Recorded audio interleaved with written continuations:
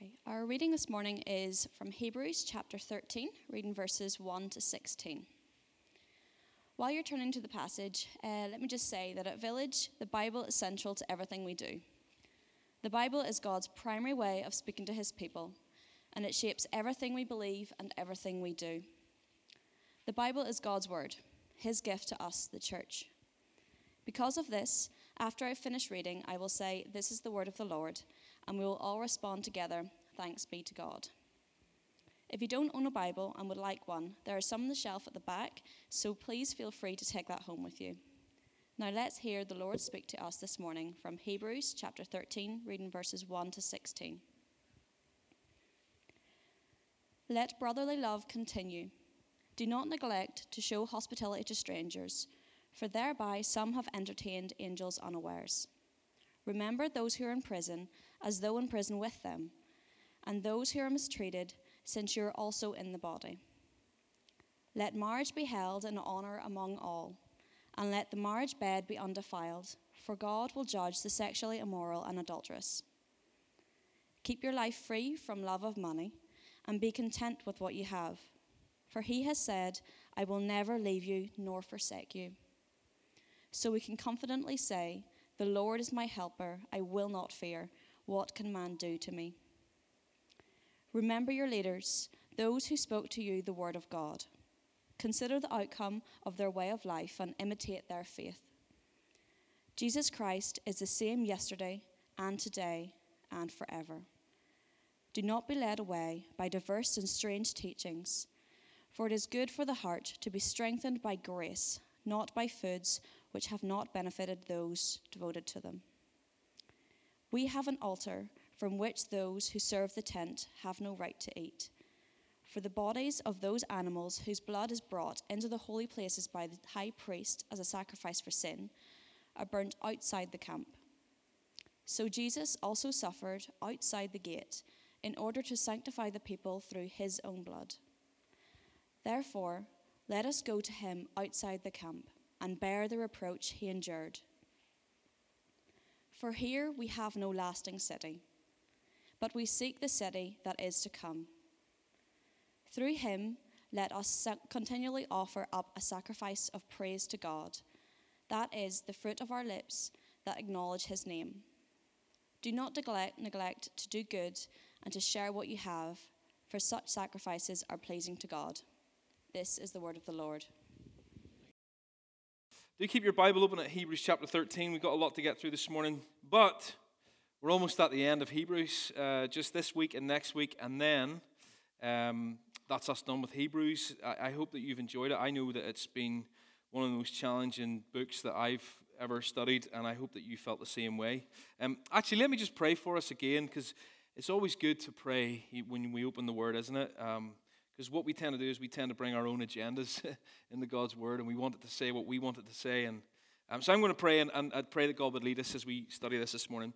Heavenly Father, we thank you for your Word. We thank you that this Bible is not just some book or some collection of ancient texts, that it's actually you speaking to us, your people. This is God's Word for God's people.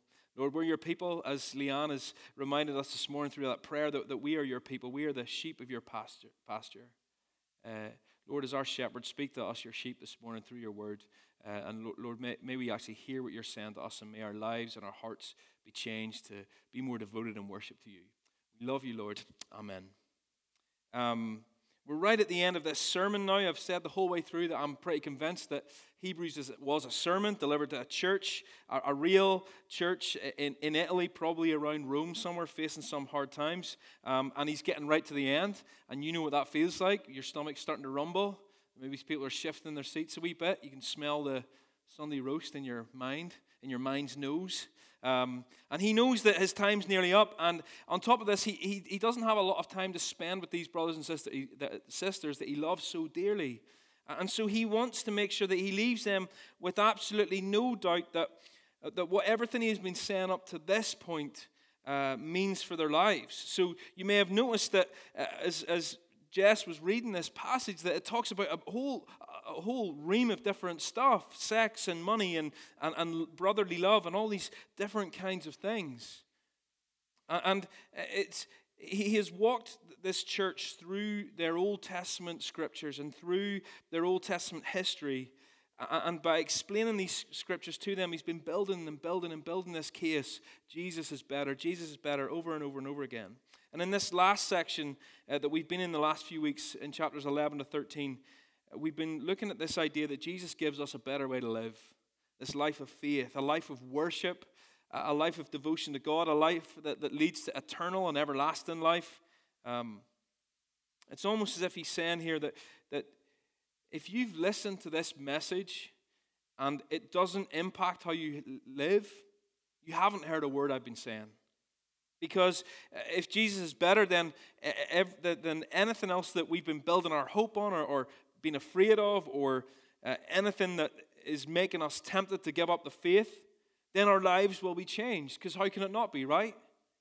If Jesus is either better or he's not. That's either true or it's false. And so as he finishes this sermon, he wants to show them that the correct response to this message, to this fact that Jesus is better, is a life of worship. The correct response to the Jesus who's been shown right through history, through verse after verse from the Old Testament that he's been showing them, that the correct response to this Jesus is a life of devotion to him. The correct response to the Jesus who is better is a life that is given over to him in every respect. A life where no part is off limits to him. I just want to go back to the end of chapter 12 where Alan, somebody said to me that I left last week and then gave Alan the hard passage to come and teach you about judgment and all. Yep, that's what I did. I'm going to go back to the last part of chapter 12. It's on the screen. This is verse 28 and 29 of chapter 12. And it says this, therefore, what's the rule when there's a therefore in the Bible? You have to ask what it's there for. Therefore, let us be grateful for receiving a kingdom that cannot be shaken, and thus let us offer to God acceptable worship with reverence and awe, for our God is a consuming fire. Consuming. Who says consuming? Consuming. In other words, what he's saying is, listen, we have received from God this kingdom that will never end, that can't be shaken, a future that's completely secure, an inheritance that will never be taken away from us. And because he has given us this true and everlasting and eternal life, there's only one response: acceptable worship. In response to all that we've seen through Hebrews, in response to the Jesus who's our great high priest, our eternal hope, our perfect once and for all sacrifice, the one through him, remember, we come boldly into the presence of God.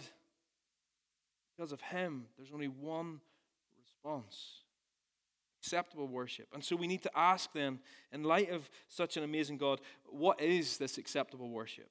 And the answer is everything he says in this passage we read this morning. Hebrews 13. Acceptable worship is whole life Christianity. Acceptable worship is whole life Christianity. What that means is it's faith in the everyday. It's living in such a way that gives every part of our lives to God. It's allowing him access to every part of our lives. Our relationships with others, how we show hospitality, how we think about and care for people in need, our sexuality and marriages and singleness, our attitudes towards money, how we view and relate to our church leaders, where we get our hope and confidence from. When we know that Jesus is better, the right response is whole life Christianity. When I was growing up, and I say when I was growing up, my mom still has a good room, and I don't know if this is a particularly Ballymena thing or a Northern Irish thing or an Irish thing or whatever, but you know what a good room is, right? We don't have one. I don't think our generation will continue this trait. I'm not sure. But that's just this room that's reserved for the visitors, right? And the annoying thing is it has all the best stuff in there. Ours even had the best TV that we were never allowed to watch. You got to watch it on Christmas Day and that's it. Had all the best carpet, the nicest curtains, all the most comfy chairs. And it was just reserved for special occasions. And so it was never messy. In fact, the mess of everyday life was kept away from that room, right? You couldn't take food into it. Unless you're a visitor, then of course you could have, your food in there. But real life, every day, never happened in that room. And when the visitors came, they came in the front door and they were ushered into the good room. And that's where they stayed until they were ushered out back through the front door. And isn't this just what we try to do with Jesus? Isn't it? That church activities, church stuff becomes like a good room that we reserve just for Jesus. And he doesn't get to come into any other areas of our lives, or at least we try to keep him out of the other rooms of our lives.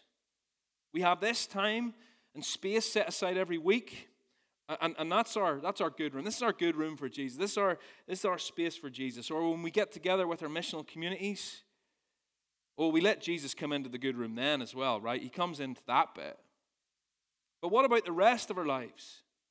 What about the times when we aren't with our church family? Because if the Bible tells us anything, if this chapter tells us anything, it's that faith has to be our whole lives. This Sunday gathering is about, an hour and a half a week? On a good day, if I'm not rambling on too much, an hour and a quarter. But what about the other 100 hours that you're awake every week? And I want to put it to us this morning that if we're not giving Jesus everything, we're not really giving him anything. Jesus, who is better, deserves, actually demands whole life worship. This means that worship isn't just about singing songs or coming to gathering, although those are important parts of it. Worship that is acceptable to God is whole life Christianity. And we see this played out in 6 ways in Hebrews 13. 6-point sermon this morning. That's double. Normally you get 3, so 2 for the price of 1. That means you're going to be here for a long time. I'm only joking. I'll try and keep it to time. But you can see what he's doing. He's saying, here's some areas in your life that I want you to consider giving over to Jesus. Everything I've been showing you up to this point, put it into practice in these ways. And the first thing that we see is that we are to be loving. Keep your Bible open in Hebrews 13. I'm going to keep going back to them. The words will be on the screen as I read it out. This is verses 1 to 3. We're going to read it again. He says, let brotherly love continue. Do not neglect to show hospitality to strangers, for thereby some have entertained angels unawares. This actually happened to Abraham in the Old Testament. Remember those who are in prison, as though in prison with them, and those who are mistreated, since you also are in the body. Now, it shouldn't be any surprise that the preacher starts with our love for others, right? Because arguably, there's no more important thing in the life of the Christian than how we love and treat other people. Love for others is central to the teaching of Jesus and to the apostles. And if we don't do this, if we're not really loving others, we're not really loving God. This is actually our very first sermon series that we did when we launched this church was in 1 John. And in 1 John chapter 4, I can't remember, we called it vital signs. It was marks of the Christian life, really to show that we're alive. And in this, John says in chapter 4, verse 20 of his first letter, he says, if somebody says, I love God, but hates his fellow believer, that person's a liar. Because if we don't love people who we can see, how can we love God that we can't see?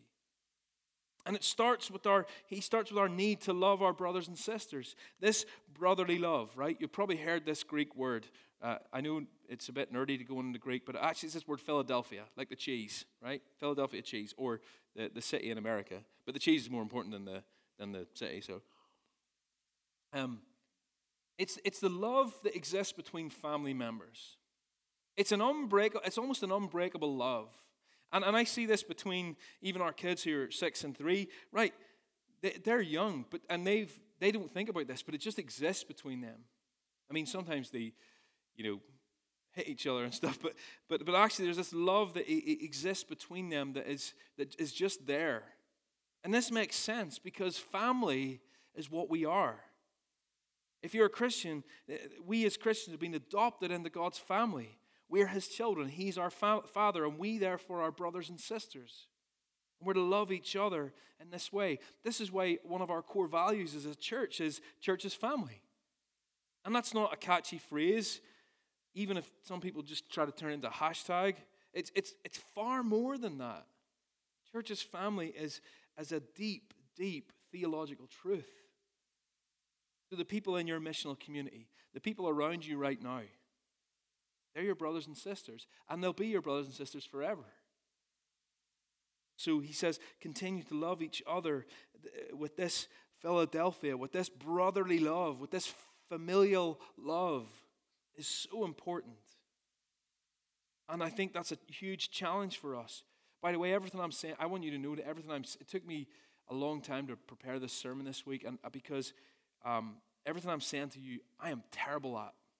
I'm so challenged by this passage this morning. I want you to know that. I'm not telling you, I'm just telling things, I'm telling you what God is telling us, and I'm challenged by it. And so the challenge is, do we love our brothers and sisters? And I'm not talking about just an emotion. I'm not talking about a surface level kind of thing. I'm talking about deep brotherly love. Love that shows up in the ways that we practically and spiritually and emotionally care for one another. Last night, we had a brother and sister of ours in our church just provide a practical need at great cost to themselves. And that's brotherly love. And I wonder, is this how we are to other members of our church? And listen, brotherly love in the church is often the first thing that goes. It's often the last thing we think about because our lives are so busy and we're so naturally, bent in on ourselves, self-focused that then brotherly love tends to go. And so we need to be on our guard here. This is something we need to fight for, something we need to actively pursue. And so we forgive each other and serve each other and rebuke each other and bear with one another and carry each other's burdens. And Hebrews 13 says that this is pleasing to God. This is a right response to being loved by Him. But it's not just those inside the church that we're called to love. We're called to love strangers too. You see, love isn't content with words. Love has to be demonstrated in action. And we know this to be true, right? Because if I say I love my wife, but I just treat her badly, then I don't really love my wife. And likewise, the love of strangers has to be demonstrated through hospitality. I don't think there's not many greater practical demonstrations of the gospel than welcoming strangers into your home. Having an open door, welcoming to provide what people need. Because isn't this what God has done for us? Isn't this the gospel? That we were strangers from Him, and we had turned our backs on Him, and He welcomes us into His family. I love in Revelation, we get this language of Jesus actually opens the door of His home and invites us in and sits us at His dinner table and then serves us His meal. That's the language of hospitality. This is the gospel. And it's not theoretical for us. It's practical. And so we ask ourselves, is there a seat at our tables for the stranger? Is your home a place of hospitality? Because this is one of the marks of true worship. We're at a stage in our church where there are lots of young married couples and young engaged couples. And maybe some of you have been married for a while and you need to hear this as well. But we should be talking to each other saying, is this what our home is going to be built on? Is this how we're going to build our family home as a married couple? Or are we going to welcome strangers as Christ welcomes us? And He doesn't stop there. It's like this love that starts in the church and then grows out to strangers and keeps going and going and going. He says our love should be extended to those in prison. Or those who are oppressed and in need. He actually, in verse 3, calls them the mistreated people. And listen, you might be thinking, well, like that sounds too much. That's too far removed from me. But here's what I would challenge you to do. And I did this for myself this week, and it was good. And I ended up meeting someone I'd never met before. I guarantee you, if you ask God to open your eyes to the mistreated people around us, He will do it. He will show them to you. And we can do this in all kinds of ways. And here's some things I was thinking about this week, which led me to talking to someone on the Ormer Road. What about instead of walking past the person begging on the street, you do that thing, you try to avoid eye contact. It's handy now with masks. So you'd be like, masks can be a great excuse for not helping people. What about instead of avoiding them, what about stopping and saying hello and saying, how can I help you? What do you need? What about fostering or even adopting children who are born into difficult circumstances? You have no idea how many children in need there are in our city. You don't have to go to different continents, Africa or South America or Asia. This is such a picture of the gospel of Jesus. What about volunteering to visit elderly people in your neighborhood? Or getting involved with something like Prison Fellowship to actually do what it says and visit and support people in prison. Listen, church, I'm really challenged by this, and I want us to be challenged by this too. Jesus went out of his way to serve us in our time of need. And if we say we love him, if we really believe that Jesus is better, then we have to do the same for others. Was Jesus allowed into your relationship with others, or are you just going to keep him in the good room? I'm going to use that analogy to death this morning, by the way. Whole life worship means that we're loving. That's a big challenge, isn't it? But he doesn't stop there. His time is running out, and so he says we need to be pure. Whole life worship means that we are to be pure. Listen to verse 4. He says, let marriage be held in honor among all, and let not just the married people, among all, he says. And let the marriage bed be undefiled, for God will judge the sexually immoral and the adulterous. Now, you might think, well, this is a funny one to include. What has this got to do with worship? But this is so relevant to our culture, isn't it? If there's one thing that our culture values above other things, it's sex, right? Isn't it? But when sex and marriage and singleness and sexuality are practiced in God-honoring ways, then they become powerful proclamations of the gospel of Jesus. In sexual marital fidelity, we reel against the world's destructive tendencies of promiscuity and infidelity and unfaithfulness, those things that will never satisfy and only lead to hurt. Committed marriages that honor and serve the other become beautiful pictures of the gospel of Jesus, who is committed to us and faithful to us. In the context of a faithful marriage, sex becomes an act of worship where each other's needs are met and union is completed. A faithful marriage has the power to reclaim the value of sex, which is the opposite of the throwaway commodity the world tells us it is. In the same way, when single people honor God through chastity, it screams at the world that Jesus is far more important and offers far more joy and love and satisfaction than relationships and sex ever can. We don't like to talk about what the Bible says about sex. It makes us uncomfortable. We know it puts us on the outside, right? We know it seems old-fashioned and maybe even it seems cruel to certain people. But sexual purity is acceptable worship to God. Sexual purity, healthy singleness, faithful marriages are pleasing sacrifices to him. And I wonder, are you willing to let Jesus into this area of your life? Are you willing to give even this to him? And that's a tough one, isn't it? Whole life worship means that we are to be pure. Thirdly, and we're getting through these. Thirdly, whole life worship means that we should be content, that we are to be content. Verses 5 and 6, he says, keep your life free from love of money and be content with what you have. For he has said, I will never leave you nor forsake you. So we can confidently say, you see this? God says this, so then we can in response say to him, the Lord is my helper. I will not fear. What can man do to me? So it's as if he's like, can you imagine the original audience and they're like, he's talking about money or sex. Now he's talking about money. Like, come on. But if sex is one of the great idols of our culture, our society, then the other one has to be money, right? We live in such a materialistic society, and the main message that we receive is buy more, spend more, consume more. I was thinking about it this week and how materialism is kind of like the new religion that we have, isn't it?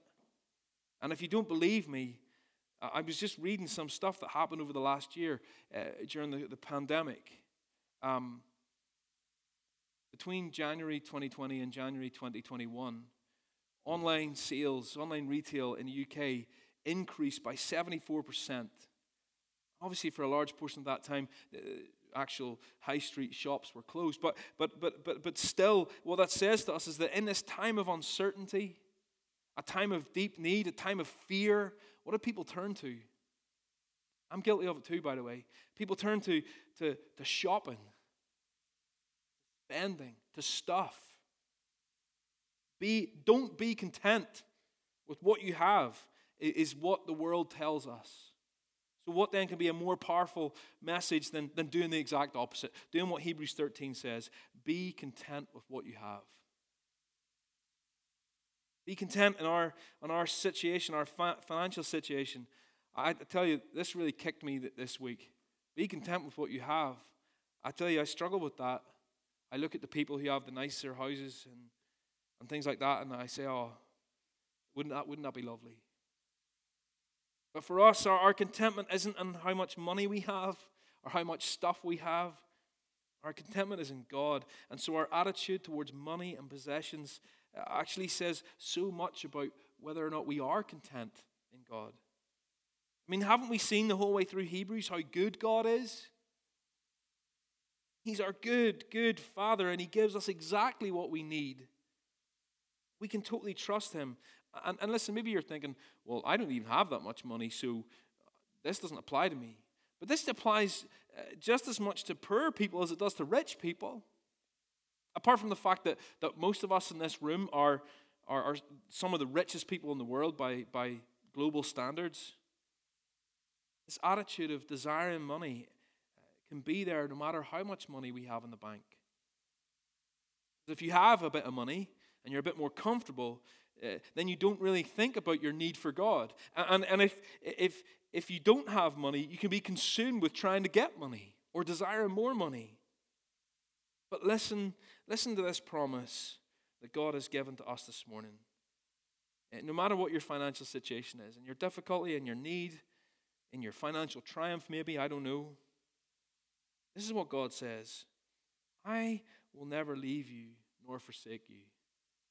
I wonder what would happen if we really believed that. I will never leave you or forsake you. Our future is secure. God will bring us there no matter what. And so we don't have to worry about how we can get more money or more stuff. The riches that we treasure are riches that have an eternal legacy, right? The riches that we treasure are deep relationships, fruitful service to God, loving His Word, serving His people. When I was in seminary, one of my teachers, he's actually a pastor in Monaghan, and he was saying, he told us this thing that he teaches. He has 3 little girls, and he teaches them this. He's trying to instill this attitude about money into them, and I think it perfectly sums up like a good Christian approach to money and how we can be content with what we have. He says, when it comes to money, get it fairly, give it generously, save it wisely, and spend it freely. And I just think there's something lovely in that. Get it fairly, give it generously, save it wisely, spend it freely. Being content with what we have just means not being consumed with whether we have too little or what we're going to, or how to get more money. Just trust that we are where we are because God has put us there, and it's for our good, and He loves us, and He'll never fail us. I will never leave you or forsake you. Money is one of those things that we don't talk about, in Northern Ireland. We just don't talk about it. That's my business. But can I just challenge you? Is this an area of your life that you're willing to let Jesus into? Are you willing to honor God with how you think about and how you handle your money? Because whole life worship means being content with what you have. Fourthly then, whole life worship, this next area, it means that we're to be Bible-centered. Bible-centered. I'm going to keep reading. I'm just going to keep reading through it as we go through. This is verses 7 to 9. It says, remember your leaders, those who spoke to you the word of God. He's talking about maybe the people who first planted this church or the people who first shared with them the gospel. He says, consider the outcome of their way of life and imitate their faith. Jesus Christ is the same yesterday and today and forever. Do not be led away by diverse and strange teachings, for it is good for the heart to be strengthened by grace, not by foods which have not benefited those devoted to them. There's this term in cycling that you might not have heard of, and it's this word bonk, right? It's not a rude word, calm down. It actually means that when you don't take on enough calories, enough energy during a ride, and so eventually you just run out of energy and you can't go on. It's happened to me, and it's the worst feeling in the world. On a long, difficult ride, you need to be continually feeding yourself, right, and taking on fluids so that you just have enough energy, because you're using so much energy, it needs to be replenished, and if you don't, you won't be able to finish. And the author of Hebrews is telling these Christians that they need to keep on taking in spiritual nourishment if they're to be sustained. And if we are to live this life of complete devotion to God, that where every part of our lives is given over to Him, then what are we going to be sustained by? What will be our food for the journey? And I think we could sum up these verses something like this. Truth leads to grace, and grace leads to strength. False teaching leads to false devotion, and false devotion leads to emptiness. So the truth leads us to grace, and grace leads us to being strengthened, leads us to being nourished and sustained. The author of Hebrews is saying, don't forget the word of God that you received at first. Hold on to that. Look at your leaders. Imitate their faith. They rely completely on the word of God, and you should too. After all, there is nothing else, is there? One of my favorite episodes in the Bible, I don't know if episode's the right word, but one of the favorite conversations in the Bible is that Jesus starts giving some difficult teaching about actually for talking about figuratively his death, his sacrifice, and this hard teaching. A lot of disciples just leave. And Jesus turns to his 12 and he says, are you going to leave too? Are you going to desert me too? And Peter, classic Peter, he says, Lord, to whom shall we go? You have the words of eternal life. I love that. Peter knew that what else is there? Only Jesus and his word. That's why he says in here in Hebrews, Jesus Christ is the same yesterday, today, and forever. So why on earth would we go anywhere else? Philosophies change. Opinions change. Even science changes. It feels like we're in this period right now of rapid philosophical change where ideas about the world and life are changing like almost every year. Something new comes out. But Jesus never changes. It's the gospel message that brings us to salvation, and it's the gospel message that sustains us in the Christian life. To put it simply, the gospel saves us and the gospel sustains us. There's so much teaching out there in the world, things that would lead us in a million different directions, and we're all being taught by them. We just absorb these things like osmosis. And I honestly think that most Christians of this generation get more of their opinions about God and the world from social media than they do from the Bible. And so let me ask you, let me ask me, who or what is teaching you? Where are you getting your leading from? Do we read the Bible and allow it to form us and shape us? When a difficult issue arises, do we say, well, what does God say about that? There's an American author called Fran Lebowitz, and I watched the documentary with her, and she's very funny. I won't go say any more than that, but she's very funny. But in an article that was written aimed towards teenagers, she famously said, think before you speak, read before you think. Isn't that good? That's just good advice in life in general. Think before you speak, read before you think. Now, she wasn't saying that about the Bible. She's not a Christian. But this is exactly what we need to do with the Bible. Being word-centered so that we can be sustained. And if we're not word-centered, we'll end up running out of energy. But when we keep returning to the Word, we'll find that we're strengthened by grace. Can we please remember this amazing phrase from verse 9? Strengthened by grace. Isn't that just lovely? It's not a hard thing to be strengthened. It's not something that we have to fight for. Strengthened by His grace. It's by remembering His truth, by reading His word, and by being sustained by the word of God. We're strengthened by grace. I just love that phrase. Fifthly, then, we should be bold, and we're rattling on here, and we've only 2 more to go. We should be bold. Listen to verses 10 to 14. We have an altar from which those who serve the tent, that's the tabernacle, have no right to eat. In other words, our tabernacle is not a physical one anymore. It's Jesus. For the bodies of those animals whose blood is brought into the holy places by the high priest as a sacrifice for sin are burned outside the camp. So Jesus also suffered outside the gate in order to sanctify the people through His own blood.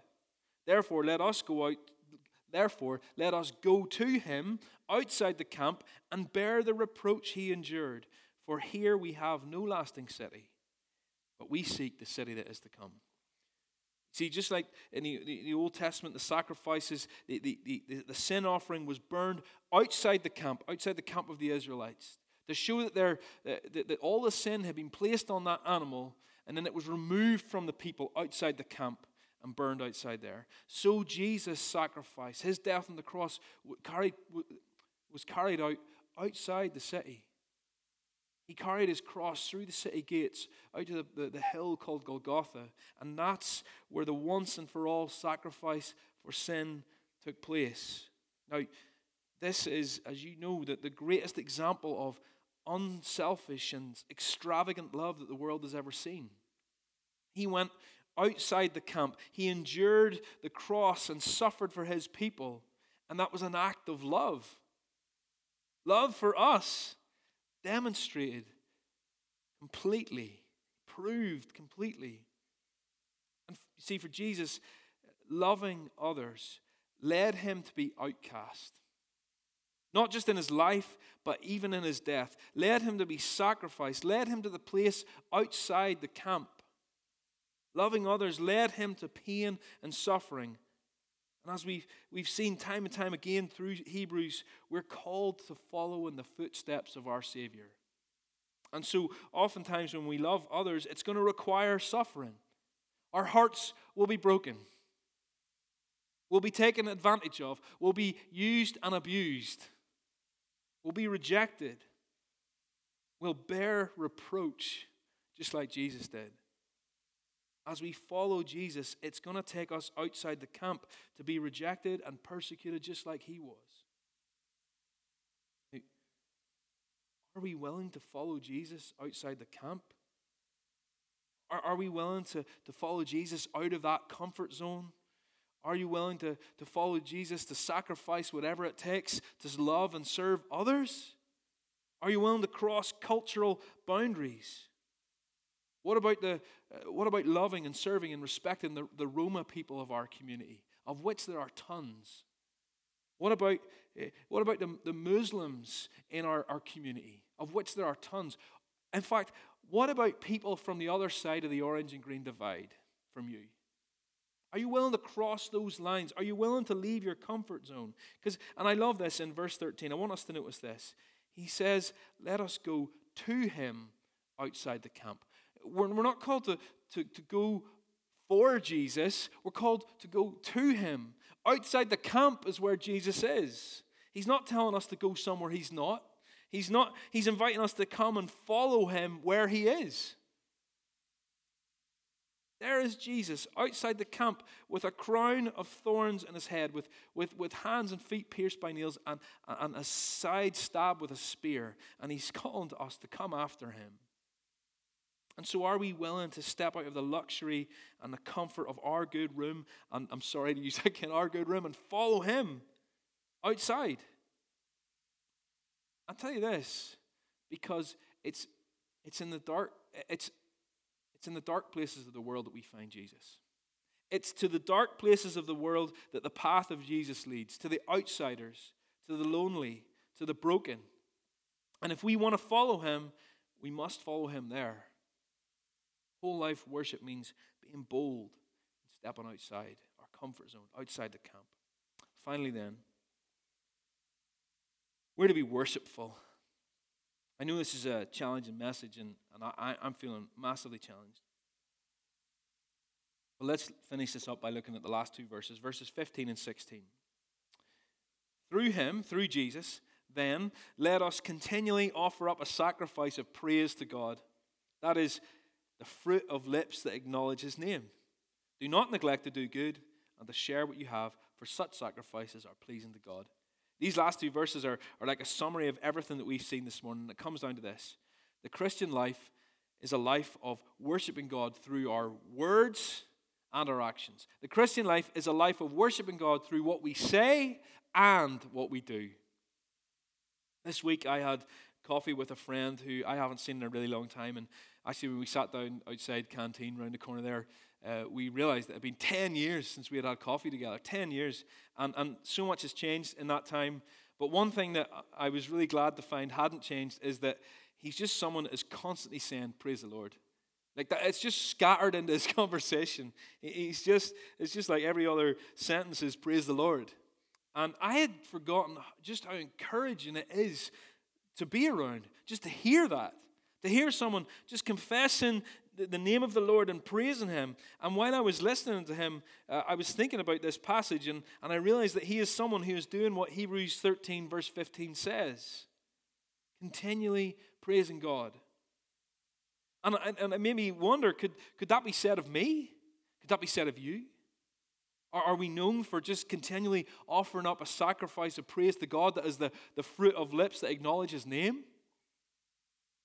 If Jesus really is better for us, if we really grasp the goodness of God, then the words and language of praise should never be far from our speech. There's nothing more encouraging than being in the company of someone who is just continually praising God. You know this with people you've been around. It's class. Praise the Lord. It makes you want to praise God. But even though these words of praise are vitally important, acceptable worship is more than this. It's words and actions, isn't it? This is what this whole passage has been about. Sacrifices of verse 16, the sacrifices of that please God are not worship songs sung in church, not the amount you come to a gathering like this or the amount you come to a prayer meeting. Things are important, yes, but we can't neglect doing good. We can't neglect sharing what we have with those in need. Listen, it's through lives lived in devotion to God, in the everyday, in the muck of every day, that the truth of the gospel is proclaimed. The kingdom of God is built through the washing of feet, through the feeding of the hungry, through jobs done and careers pursued with integrity, through the outcast and oppressed being cared for, through strangers welcomed at the dinner table, and through God-honoring sex lives. These things are the sacrifices that God finds pleasure in. These are acceptable offerings of worship made on the altar of Jesus Christ. And here's the truth, because we have no lasting city here. We seek the city that is to come. We don't put our stock in with the things that this world values, right? We know there's something far, far better in store for us. And in the meantime, we live our lives in ways that honor him. I've said this before, and I'll say it again. The Christian life is simple. Now, don't hear me wrong. It's not easy. I'm not saying it's easy. It was never meant to be easy. Nothing worth doing is ever easy, right? It's not easy, but it is simple. Live your life in ordinary and everyday ways to honor God. That's it. That's the Christian life. I heard someone put it this way. Christians read the Bible. We suffer with joy. We set a seat at the table for strangers, and we wait confidently for a future we can't yet see. That's the Christian life. That's whole life worship. This is acceptable sacrifice to God. Now, I want to finish with this.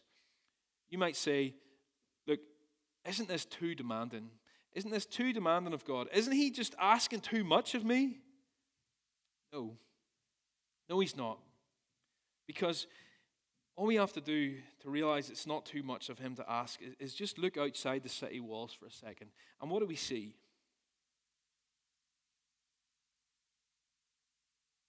See Jesus hanging on a cross. We see the sacrifice that he offered. We see what it cost our Jesus to love us. And he is so lovely. He is so good. The Holy Spirit is such a great gift that even a life completely and fully dedicated to honoring him and worshiping him is nothing compared to what we've already received through Jesus. The gift of grace and forgiveness and love and eternal life that we receive in Jesus is so beautiful and so amazing and so unending that it deserves nothing short of a life completely devoted to him. Acceptable worship is whole life Christianity. Final thought, what would it look like if we actually became a church of loving, pure, content, Bible-centered, bold, worshipful people? What would that look like? What would that do to your life? How much joy would that bring into your life? How would that change this area around us? I'm just praying that we can be strengthened by grace and offer our lives as acceptable worship. Let me pray. Father, that is what I pray. I pray that we would be strengthened by grace as we just offer up our lives to you as acceptable worship. Father, this is hard, and you know it's hard for us because you know we're sinful. But yet, Lord, that you've promised that we'll be strengthened by grace. Lord, we love you, and we do. It's not that we don't want to do this. It's just that we get tired and we get distracted and our sinful hearts find hope in other things. Help us, Lord. We need you in this. We need you to follow you in this way. Jesus, help us to see this picture of you that is so lovely and so irresistible that it produces no other response in us except whole life worship. May we be people who are just known for continually praising you with our lips, worshiping you with our lives. In Jesus' name, amen.